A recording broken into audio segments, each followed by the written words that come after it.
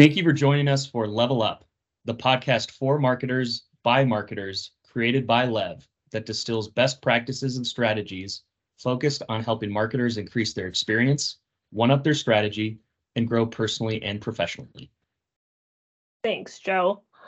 Well, as we were getting ready for this topic, for the top 5 tips to get ahead of evolving customer expectations, Joe and I were just having some conversations about how much technology has evolved since we grew up, especially being one of the last generations to grow up without computers, and how fast technology has advanced since then. And for us specifically, technology represents like some pretty fond memories of games and cool toys in the early 90s that were coming out as things were just being kind of productized. And so as a part of our icebreaker today, getting into this episode, I just have to ask, what was your favorite technology or any fond technology that you remember as a kid? Honestly, anything involving Nintendo and gaming. I know I had talked specifically about GameCube and doing a lot with my younger brother playing Super Smash Brothers. But I think back to even something more simple than that. We both got Game Boy Colors for Christmas one year. Yes. And I remember we weren't able to use them on like a big family road trip unless we had that little squiggly, like flexible light that you could push over, because the backlight, like the screen wasn't backlit.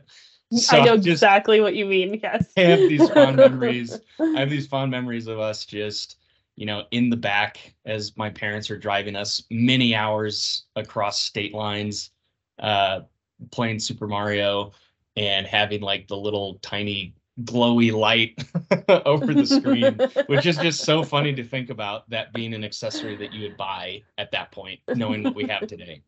It made complete sense. I remember when I got the original PlayStation, how great we thought the graphics were. I remember specifically I had like a skiing and snowboarding game where if you were to like go down a mountain, the trees would reveal themselves to appear to be 2D. Like if you went by one of the trees, you could see how it just looked like a little slice of image. And at the time it was the most advanced technology we had for gaming. We thought it was the coolest thing. Right. And it's funny to see how like just gaming graphics specifically have changed so much, but even just that technology is being used now in filming shows like The Mandalorian, which have you watched it? Do you watch that show? I've seen bits and pieces, but I've not watched all of The Mandalorian. Okay, gotcha. Well, so this is your suggestion and maybe requirement for the next episode that we're filming together to watch that as homework. But they have such an awesome like behind the scenes, almost like a mini series that specifically talks about how different aspects of the show are made. So they will talk about how the soundtrack was developed and how they used different technology for that. But probably the coolest thing I think that I saw was how they use game engine technology. So, those how you were talking about trees rendering and looking like just a little slice, game graphics are so insane now that now they're using game engine technology for the actual filming of shows like The Mandalorian, where you can basically, I'm going to totally butcher this. So this is a suggestion to everybody to go check this out to, catch me on my mistakes here. But they're essentially able to render a digital background. So similar to how, the tree was rendering in your example, they're able to have fully digitized and what would normally be a green screen. They're able to put that into the background of a set. They're able to film actors on a set with a giant LED wall behind them. And the fact that they have this game engine technology integrated with the cameras, as they shift and move the camera, the perspective of the background changes. And so that's just, we've come a long way from our Game Boy Color needing a plug-in light to to now being able to do stuff like that. So I would just highly recommend it. It is fascinating. I think it's like a 40 or 45 minute like mini episode. So similar to how, we've seen the change in trend of things like gaming engine technology improving at a drastic and almost creepy and astounding rate. we've seen technology continue to change in our modern world.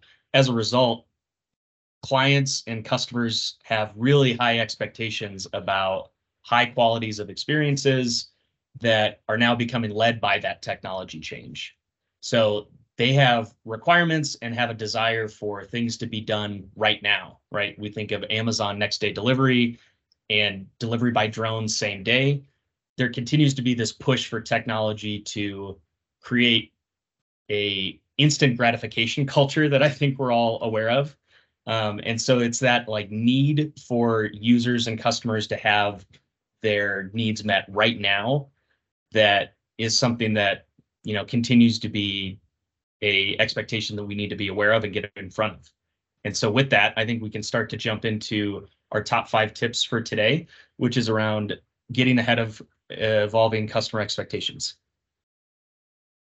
So I'm going to kick us off with our first tip, and that is number 1, to market with your customer's current experience being top of mind.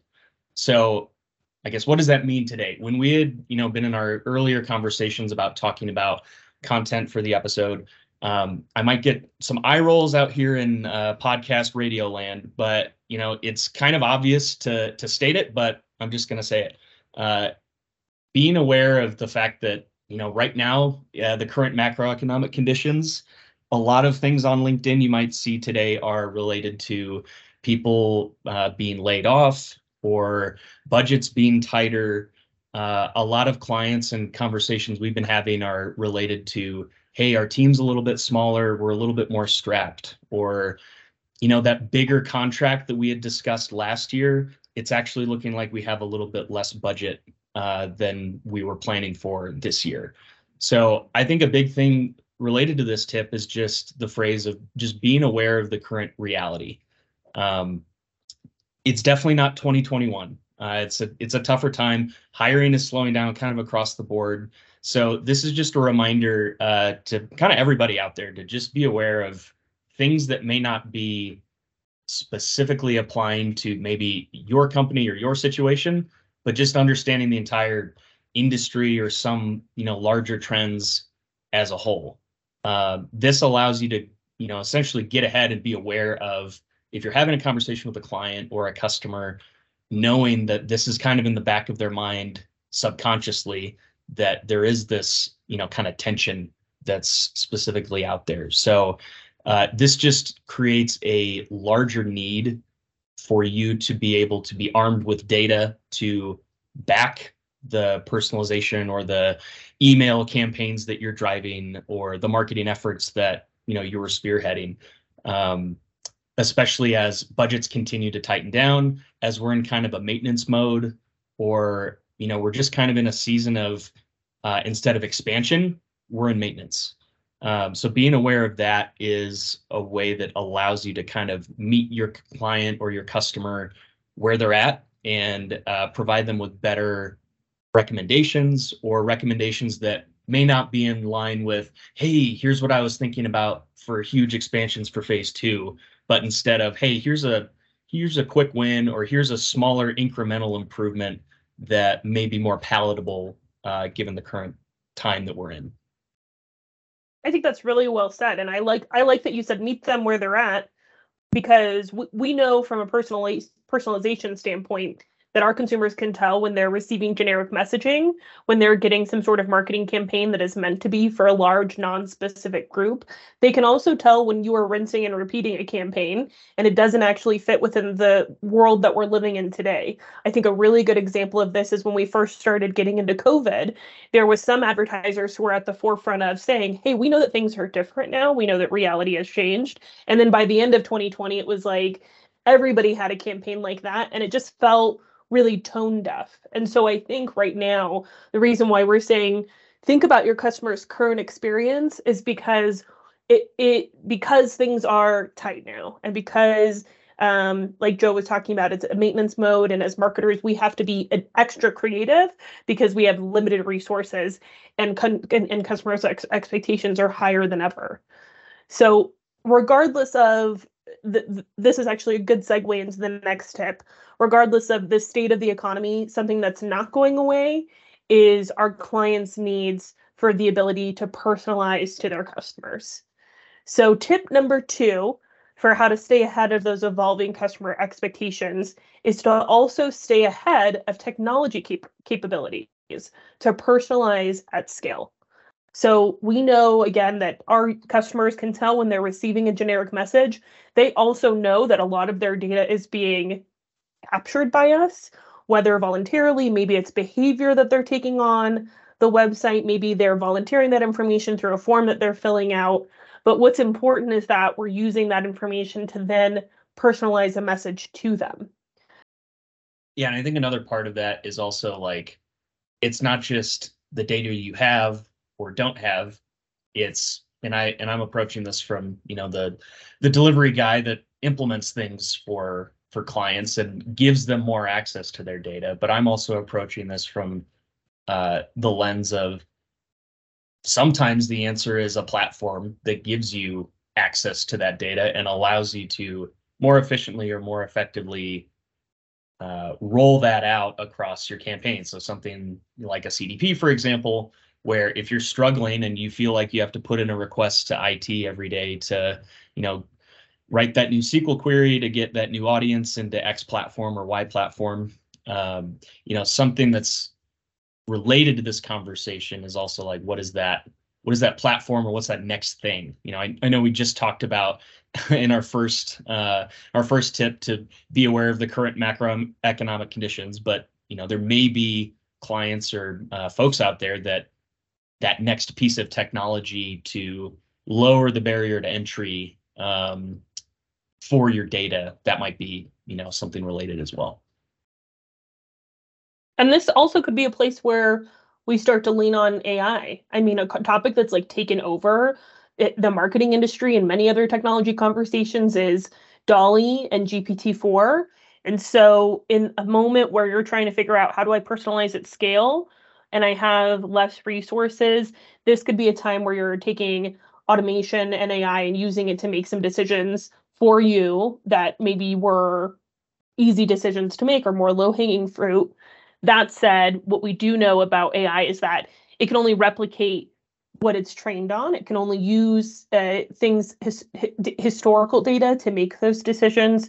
So personalization done thoughtfully is transparent, and it also combines data-driven insights with human-owned strategy. There has to be some sort of human touch, but the goal is to automate those processes in the back end so that your team can strategize a personalization experience at a high level. Right. And I think another piece is like, we can and should automate whenever possible, for the most part, asterisk. I think a big part, though, that we need to be aware of is related to privacy, because the more you automate, the more you hand off to AI to make a decision for you. Now we start to get into this territory of, just because we have the data, should we always use it? And that's where I think it helps to have that oversight, where whenever we talk about data collection and personalization, there's always that conversation as it relates to, because we have the data, can and should we use it, and how does that come across? How do we steward this information to be what I'll call the right level of creepy? Because we all know when we've had a conversation and ordered something through Alexa or whatever, and then the next thing you know, you're getting blasted on every social media app you have, or you're starting to get incredibly creepy targeted ads about that one specific thing that you may have just mentioned in a conversation. You may not have even ordered it or prompted Alexa or Google or whatever. And then all of a sudden you're starting to get incredibly niche targeted ads for that one very specific thing that you had mentioned to your partner about, hey, yeah, I think I want to get a grill at some point, and then that's all up in your feed.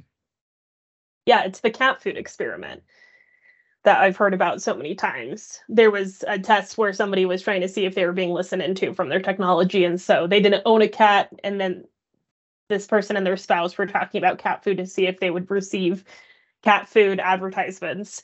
But I think the other part of that too, about talking about being served those like semi creepy advertisements is that they might not be relevant. You might not even be in the market for that.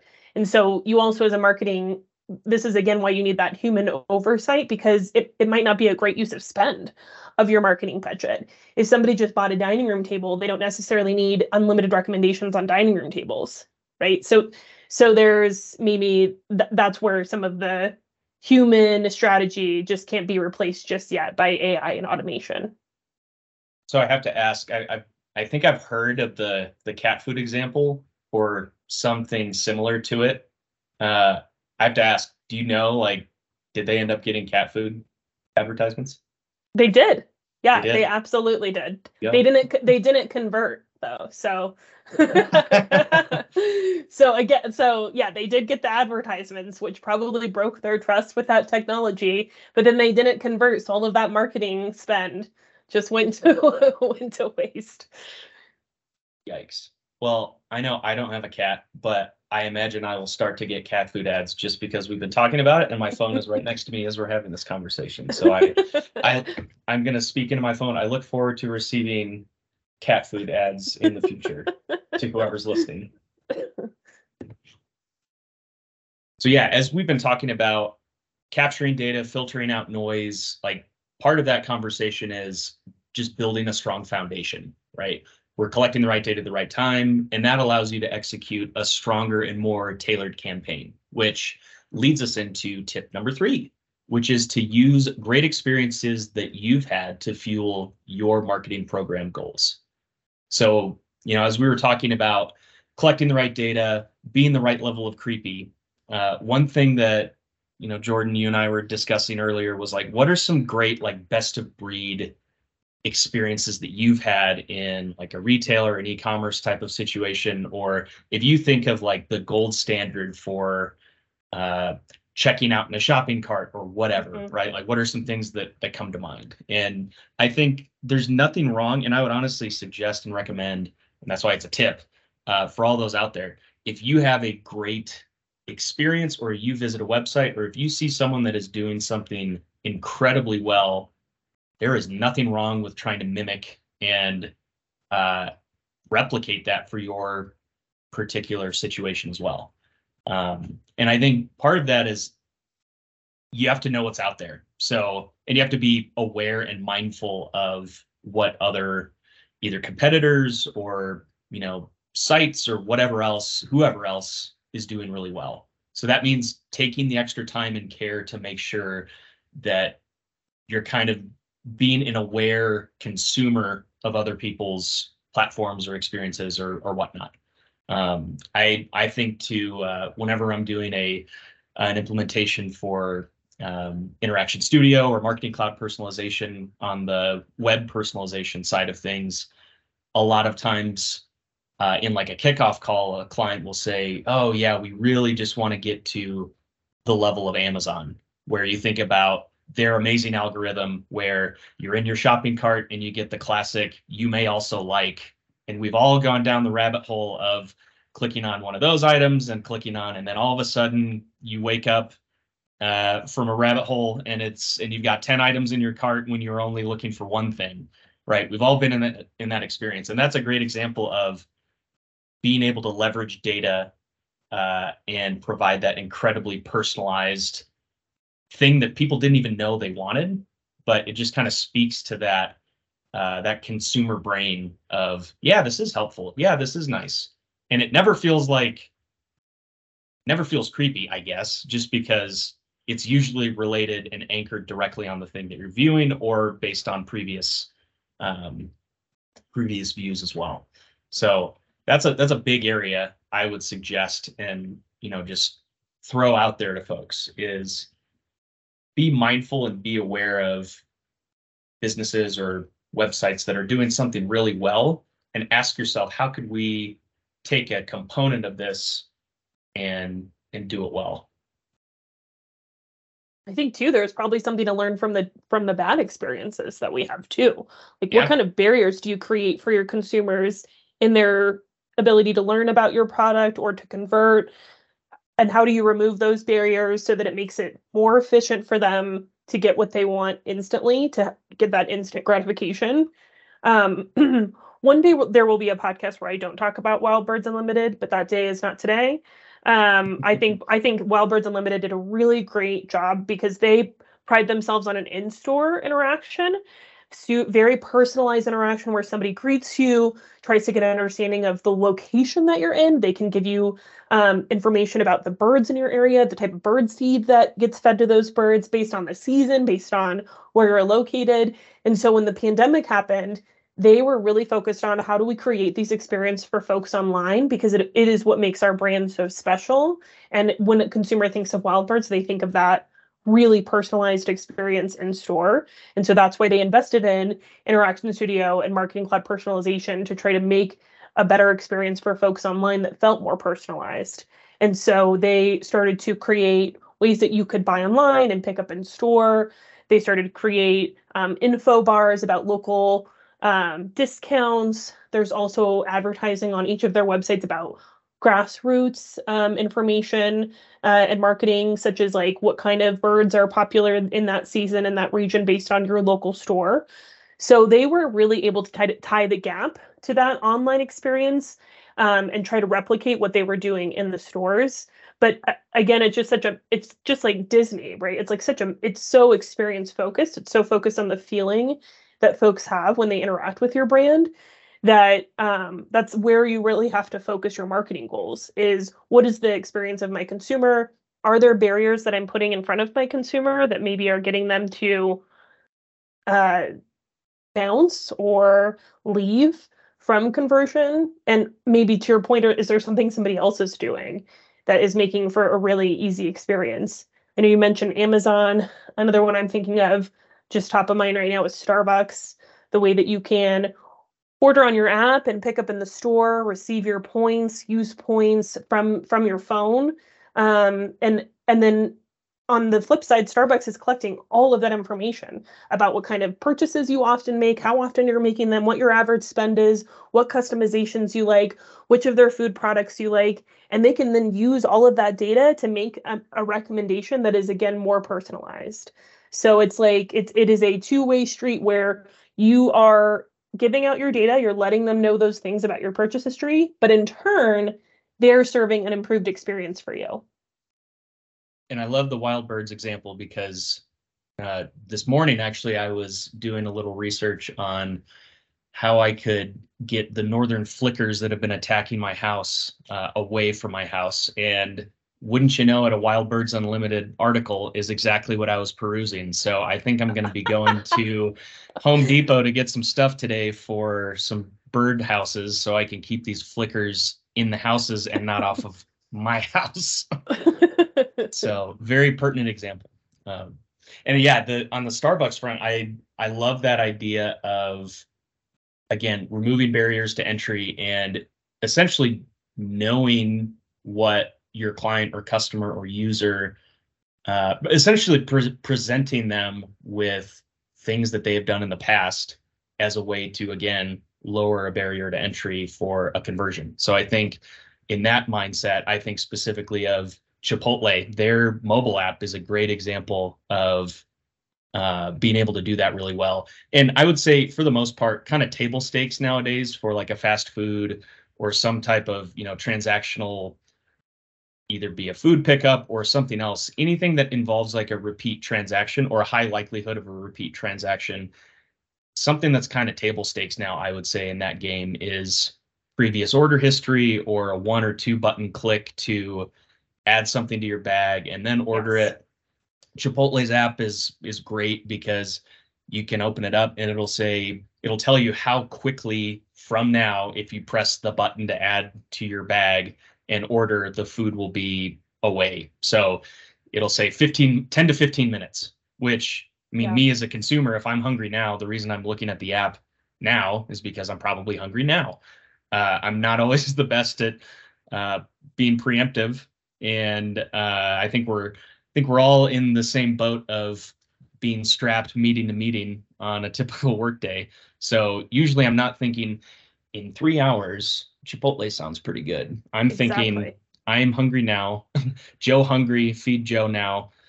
So that's a great example of how Chipotle is kind of getting ahead of that expectation, knowing that if their clients or customers are looking at the app, they're probably hungry now. And another kind of fun thing that I think about with the Chipotle app specifically, I believe I downloaded the app because you get some type of promotion like free queso or something like that. And that was one of the main reasons that I downloaded it. And as a result, after making my first purchase, it told me that I had a specific impact on the environment by ordering through the app.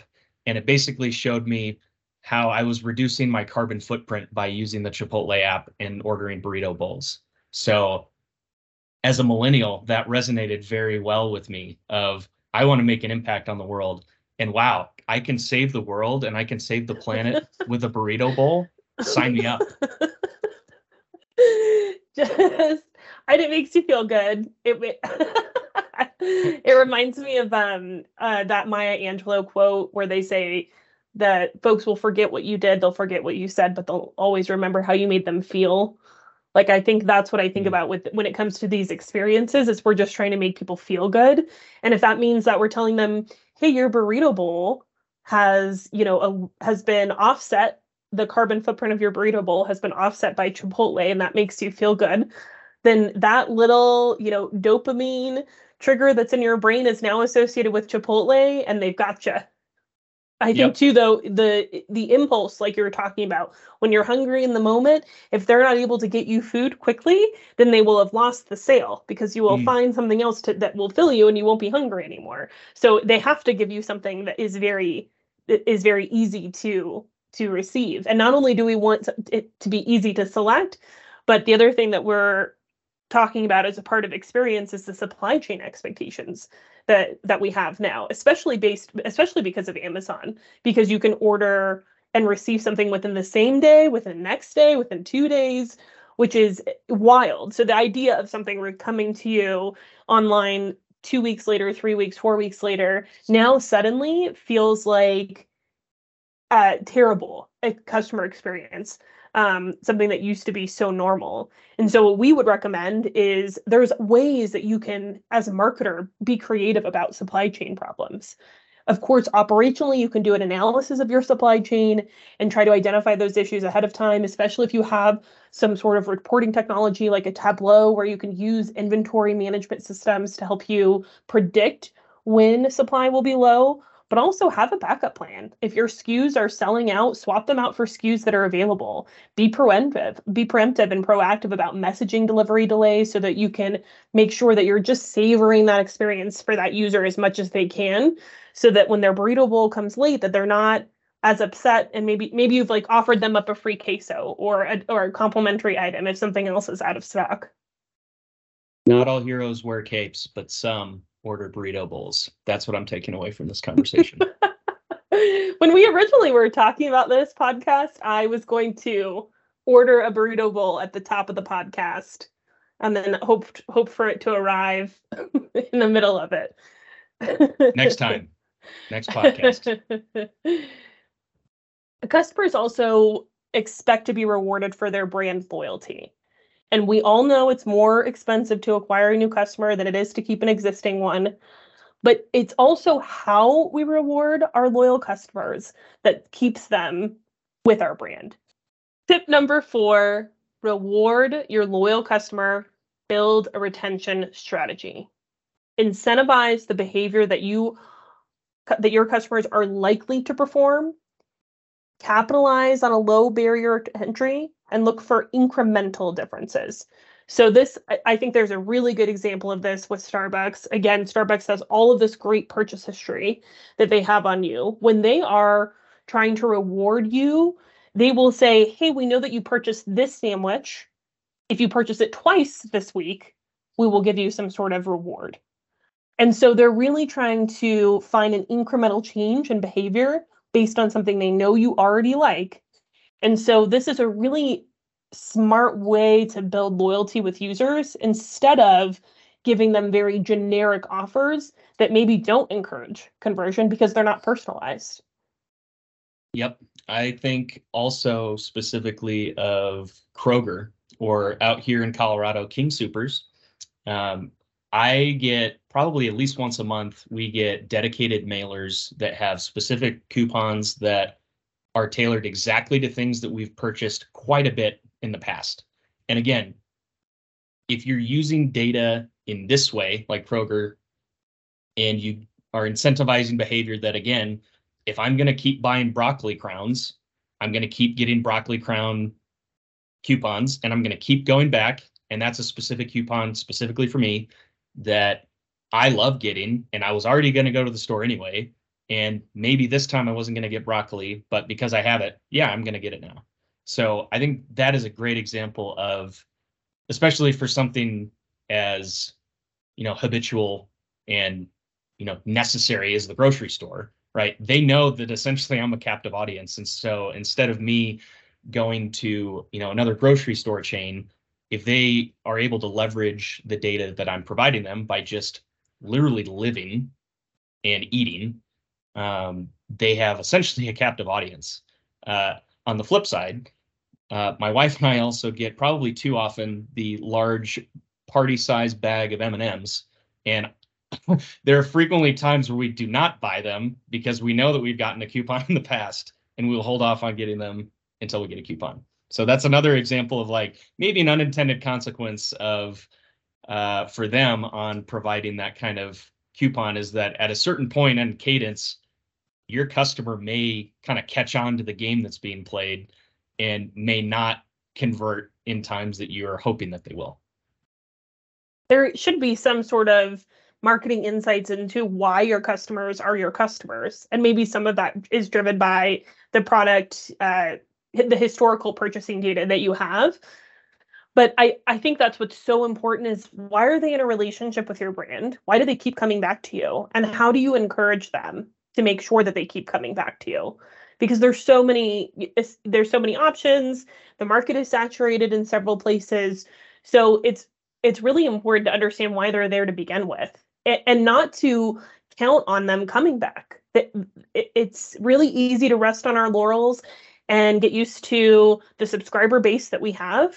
But why are they still subscribed? Why haven't they opted out of your newsletter? Are you continuing to provide value on a regular basis? And are you speaking to the loyal audience that has been with you for years?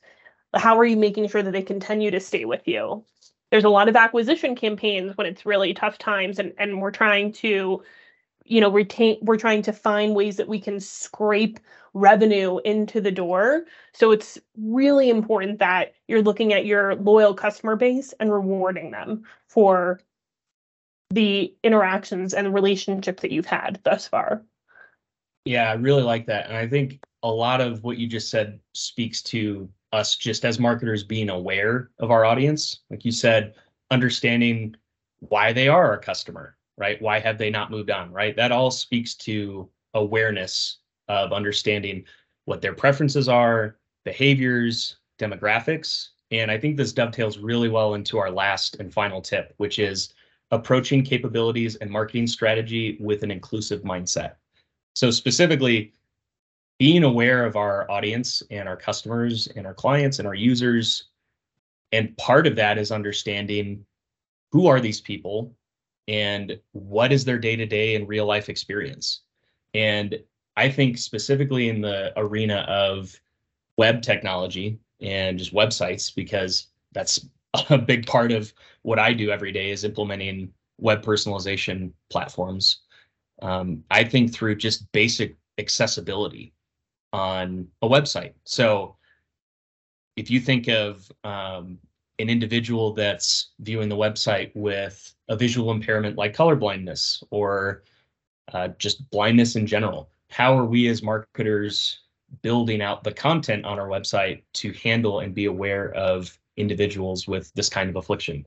So specifically, I'll just give a couple examples. But if we think of what are the image descriptions, what's the alt text, how are we including color schemes that may align with our brand, but still allow for inclusivity for those individuals that may have a visual impairment like color blindness. I think of one specific example that I've continued to see pop up across websites.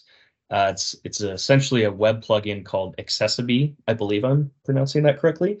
But I've started to see it pop up more and more often now. But essentially, it's a plugin on a website that allows you as a user to make selections to adjust the on-page content based on either a particular affliction you may have, or essentially selecting the correct accessibility profile based on how you would like to and essentially need to interact with the content.